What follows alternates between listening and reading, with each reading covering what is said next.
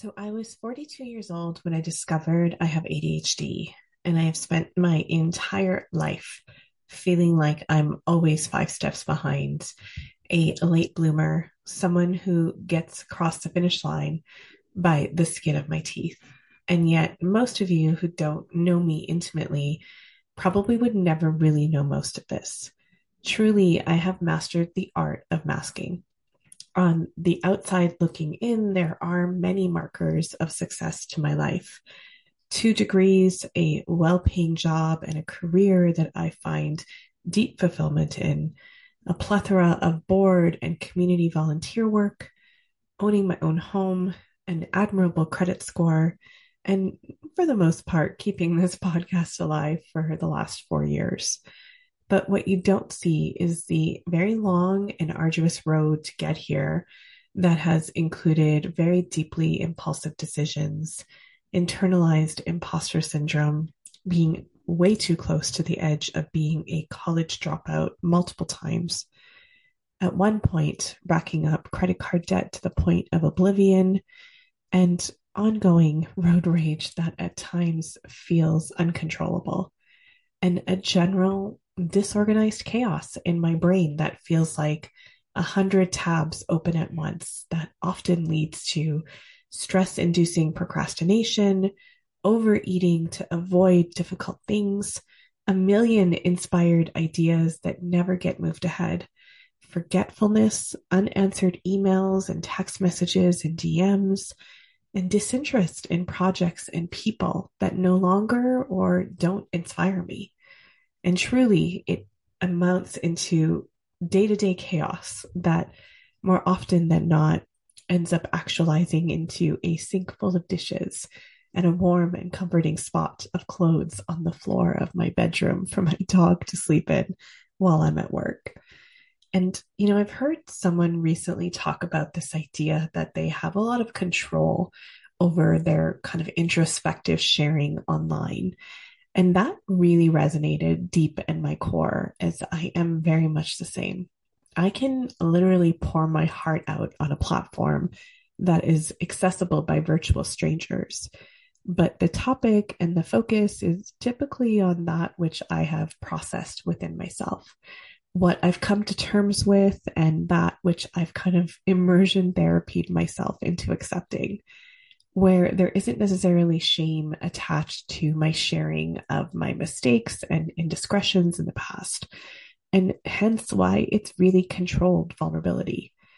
And this is not one of those cases at all.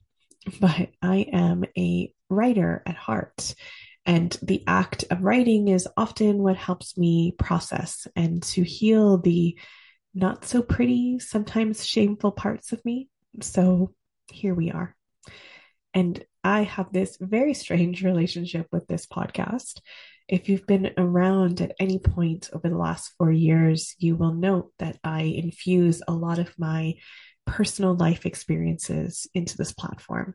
I use it almost as a form of therapy some days because I am a reflective and introspective person, and something like this really helps me to process things. And it's also an opportunity to use my life and my career mistakes and my life's work to support others in not making the same mistakes. And I also get to advance equity from a place of possibility. And it often ends up being this combination of reflective processing with hopefully a little bit of value to those listening that goes beyond just an online stream of my own consciousness. This particular episode will most certainly be a combination of all of the above, but truthfully, it's a really tough one for me to have written, to produce, and to hit publish on. It took me a long time, far longer than normal to find any sort of real flow in writing this, which to me is that telltale sign that I'm blocking something from fully coming to the surface. And a lot of that is because I still feel incredibly raw and very uncertain about how those of you that are listening will process your impressions of me as a person after hearing this. So if you are here with me, know that you are in a space that may feel a little bit unfinished, but that hopefully will shed some new light for you on ADHD and the intersections of being a racialized woman navigating this. And maybe if you're anything like me, it will make you feel a little bit less alone. And it's really interesting because as I've been going through the process of trying to understand and process my ADHD diagnosis, I came across someone that talked about their late in life diagnosis as kind of forcing them into a process of mourning the life that they didn't even realize was possible for themselves. And every time I say this, I get so emotional because that statement resonates in ways that I can't even quite fully understand. But truly, I've spent a lifetime feeling really different, like a puzzle piece that doesn't quite fit, feeling like a walking dichotomy in a lot of ways. I'm lazy on one hand, yet hyperproductive under pressure. I live with quote unquote organized chaos. I have this innate emotional intelligence, but it's coupled with this ability to detach that can sometimes come too easily. I also tend to say the quiet parts out loud, but really only in spaces and places where either I've given myself the ability to really be myself or where the truth just simply can't stay inside me. I am an oversharer who is also a very proud introvert, and I'm vulnerable, but with intention. I have these bursts of road rage that are coupled with this passive approach to other situations in my life that keep me very detached from aggression in 95% of my life otherwise. And for a lot of people, such a diagnosis can provide this sense of clarity. And for me, it left me feeling disconnected because of the possibilities of a life that I didn't get to have. I think about that 10-year-old Shazia who struggled so hard to finish a book or to find success in many of the conventional markers in academia for the first 26 years of my life. The young woman who pursued advanced education to prove something to myself and to show the world that I was capable of doing things the right and the conventional way. The young girl who felt so out of place and took so many extra years to meet the mark in some capacity around markers of success that were conventional. The young woman who made such foolish decisions that still does out of deep impulse and sometimes that lack of capacity to think through the consequences. And the young girl who would have had absolutely zero outlet to have gotten support.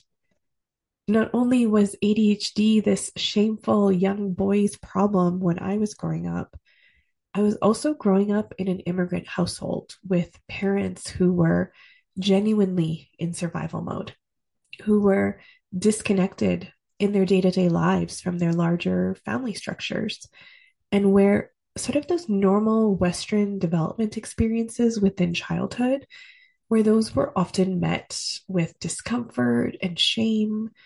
And frankly, they likely wouldn't have had the capacity to know what to do with the child who had ADHD.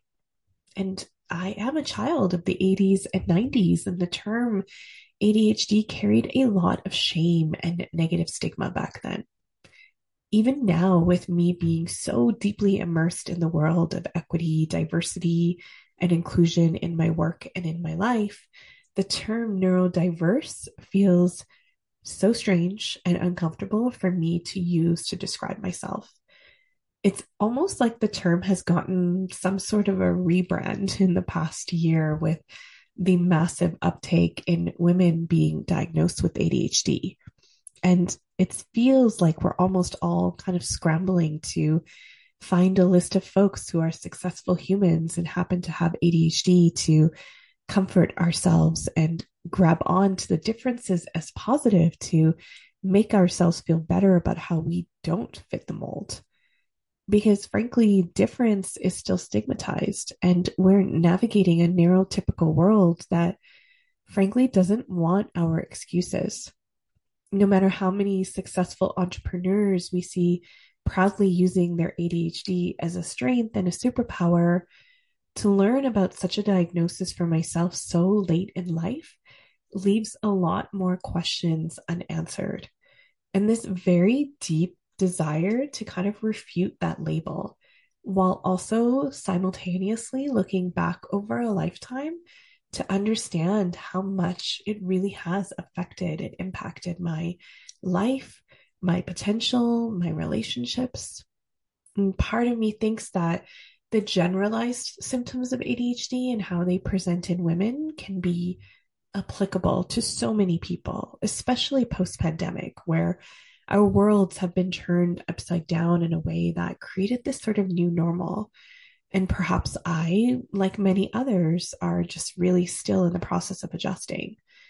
Although my diagnosis journey did bring a lot of clarity to the younger me that didn't live, obviously, in a world that was disoriented by a global pandemic, it's still hard not to downplay my truth because so many people are coming to have their own aha moments around potentially having ADHD. And according to The Guardian, they go on to say that ADHD is having a moment. On TikTok, videos tagged hashtag ADHD have been viewed more than 11 billion times. Most of the creators are 20 and 30 somethings who identify as having the executive function disorder, whose symptoms commonly include difficulties in concentrating and regulating emotions. Where the striking overlap between ADHD symptoms and the garden variety, quote unquote, pandemic brain only compounds common misunderstandings of the former.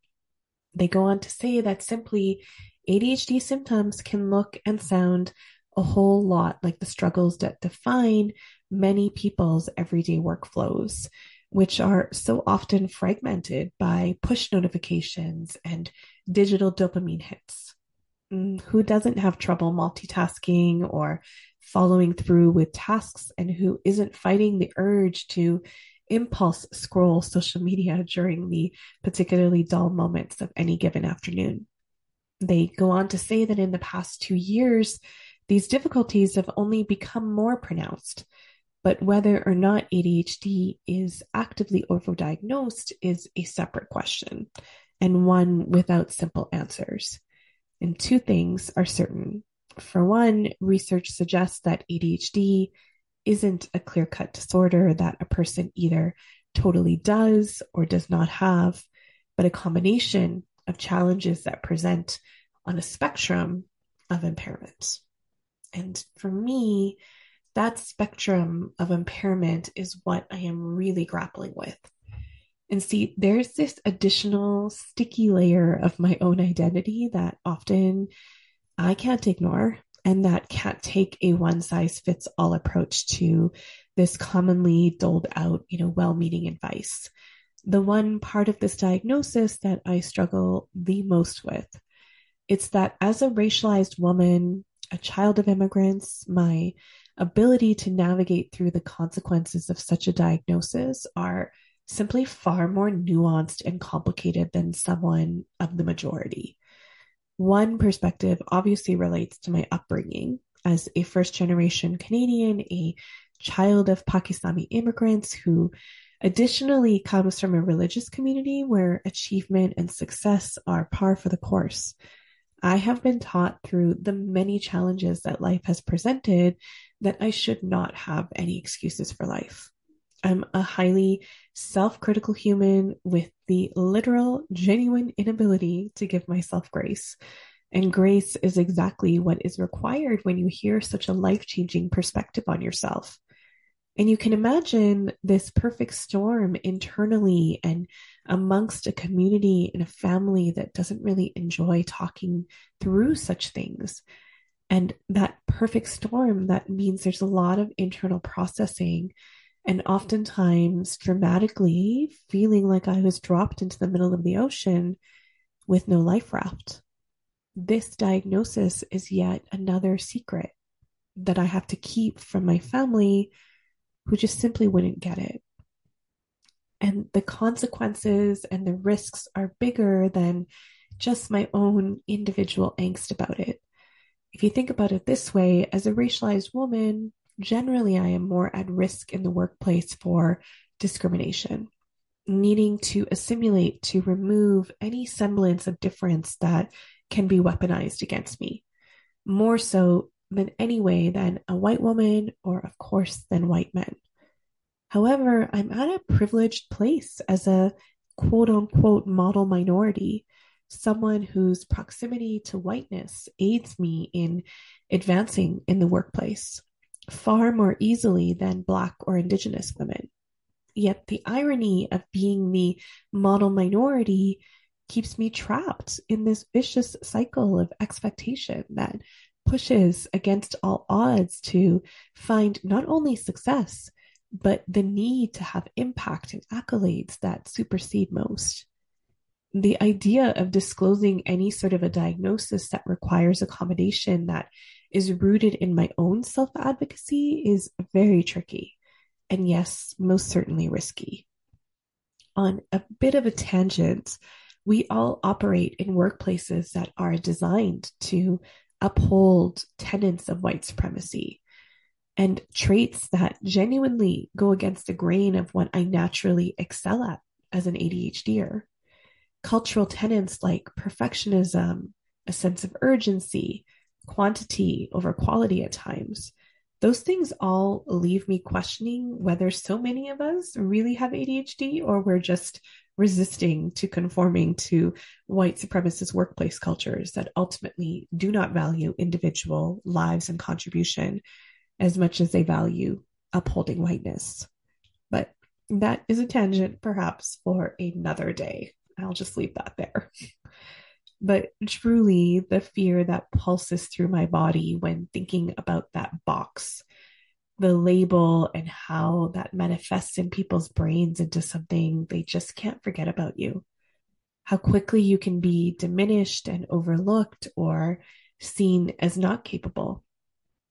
I can say without a shadow of a doubt that more than one workplace in my past has included leaders that would have weaponized such a diagnosis against me. One boss is absolutely seared in my brain who had really mastered the art of passive aggressive commentary. They reminded me of someone who took their leadership advice from old school 1980s books, inspired by that command and control leadership style. And any person's even slightest demonstration of personality made them deeply awkward and everyone around them visibly uncomfortable. And really, their style forced anyone that worked for them to walk on eggshells. The feeling of safety in authenticity was absolutely non existent.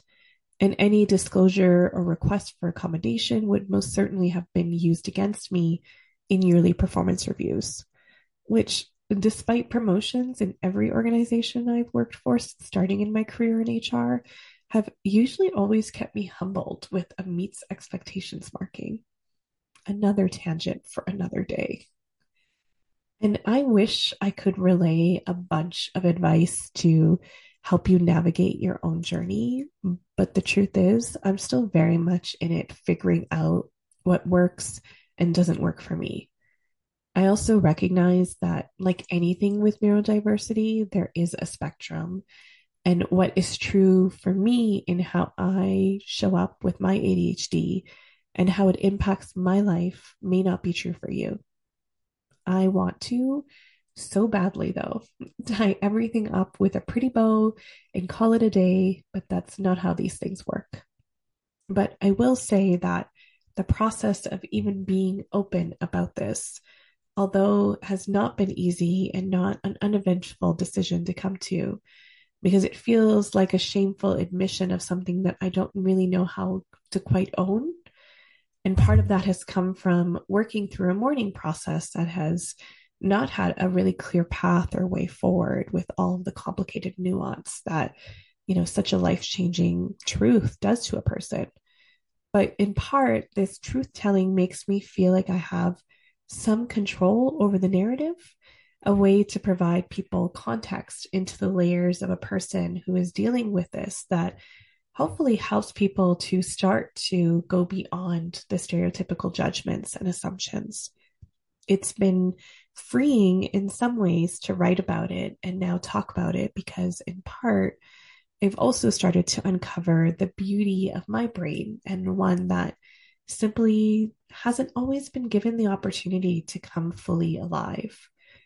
I saw a tweet a while back that I took a screenshot of and saved to my favorites in my phone as a gentle reminder of the depth of grace that I've had to give myself as I work through what ADHD means for me.